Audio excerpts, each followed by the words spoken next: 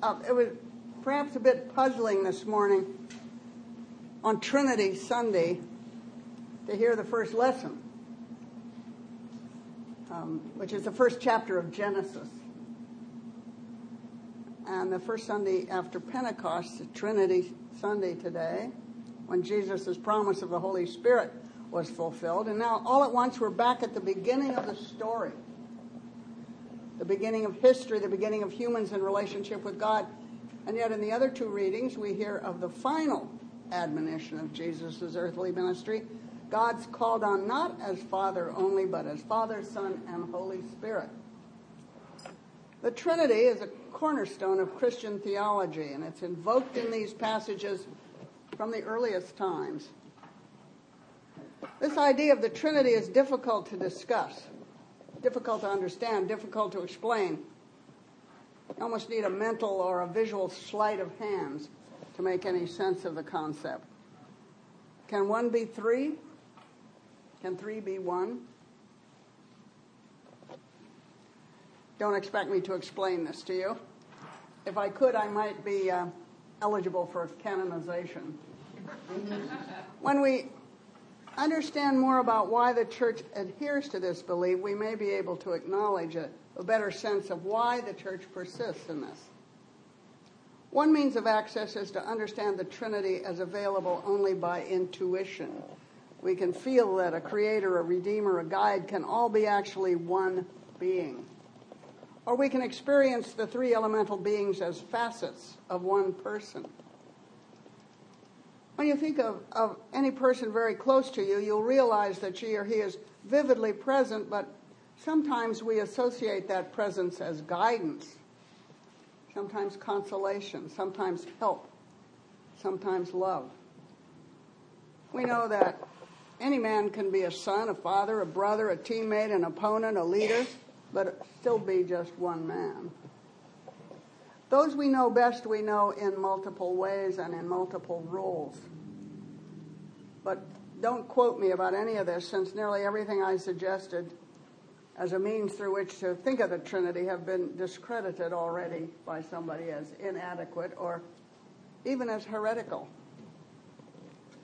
We know that the idea of God as a father is the one we heard about today in the passage from the first chapter of Genesis. That is, the intimate role designated by our theological ancestors as the Father, the creative energy of the universe.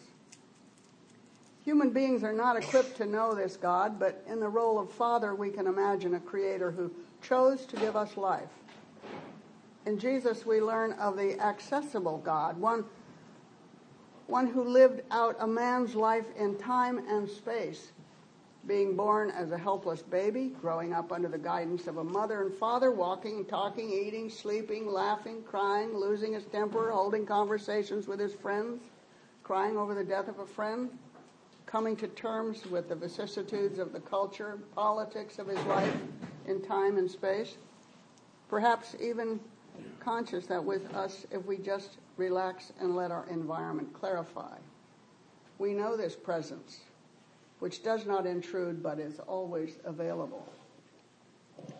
The church teaches us that the creation of the earth in all its basic believable elements is the work not just of God the Father, but was overseen and observed by the presence of his Son, who would at a certain point in time become part of that creation as an apparent subordinate to Godhead. And when we hear in the early document about the moments of linear invention, or procession of physical places and lives, we sense that it is the Spirit of the divine that infuses everything we know with life. God in three persons, Blessed Trinity, we sing in an old hymn. And that God in three persons made us and all that is, lived among humans who are in all essential ways like us, and is still with us, in us, of us, around us. We give thanks for the mystery and complexity of creation. We accept it as our birthright, and we need to take care of it. We need to realize that what we can now know about any of this is partial. We're part of creation, but not all. We heard in today's reading that we are made in God's image. Note in this passage clearly it says, so God created humankind in his image. In the image of God he created them, male and female he created them. Further on in the book of Genesis, we hear that God first created a man and only created a woman later because the man seemed to need company. Why are there two different Genesis? Why are there two different stories? The discrepancy actually tells us a lot about how the book of Genesis came to be. First, there's plenty of linguistic evidence to suggest that it came to exist long before writing. Stories told in the structure of an oral storytelling, with parallel sentence structure, repetition, a refrain line, like God saw that it was good, and the evening and the morning, the fourth day. We hear that a day starts at sundown. We learn that earth and water came first, then sea creatures, then some plants, then some animals. The order of the creation of these species mirrors quite well what we now learn from theories of evolution. Whatever one may term a day, the person or people who wrote these words down was obviously working from very ancient materials. There are apparently many versions, and two were thought necessary for inclusion in the final manuscript. When the Hebrew Torah, the first 5 essential books of the Bible, was compiled, this was probably in the 2nd or 3rd century BC, or before the Common Era, as is more politically correct. Genesis was added last. And the name Genesis, of course, is an alternate. It's used in many Indo-European languages. The one we use is from Greek. We use it for other beginnings as well.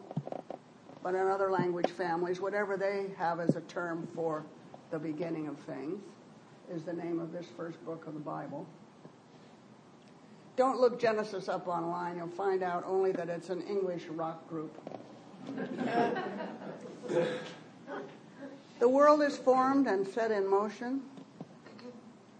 Humans are tasked with caring for it. Things go bad. God returns to insist on our shaping up. And then in love and consolation stays with us as a spiritual presence.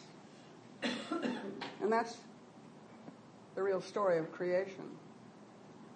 And Genesis would not be complete without the birth of Jesus and the gift of the Holy Spirit. So we're blessed in our creation, salvation, and continuing companionship by our Creator, Savior, and Guide. God is with us. Let us rejoice. Amen.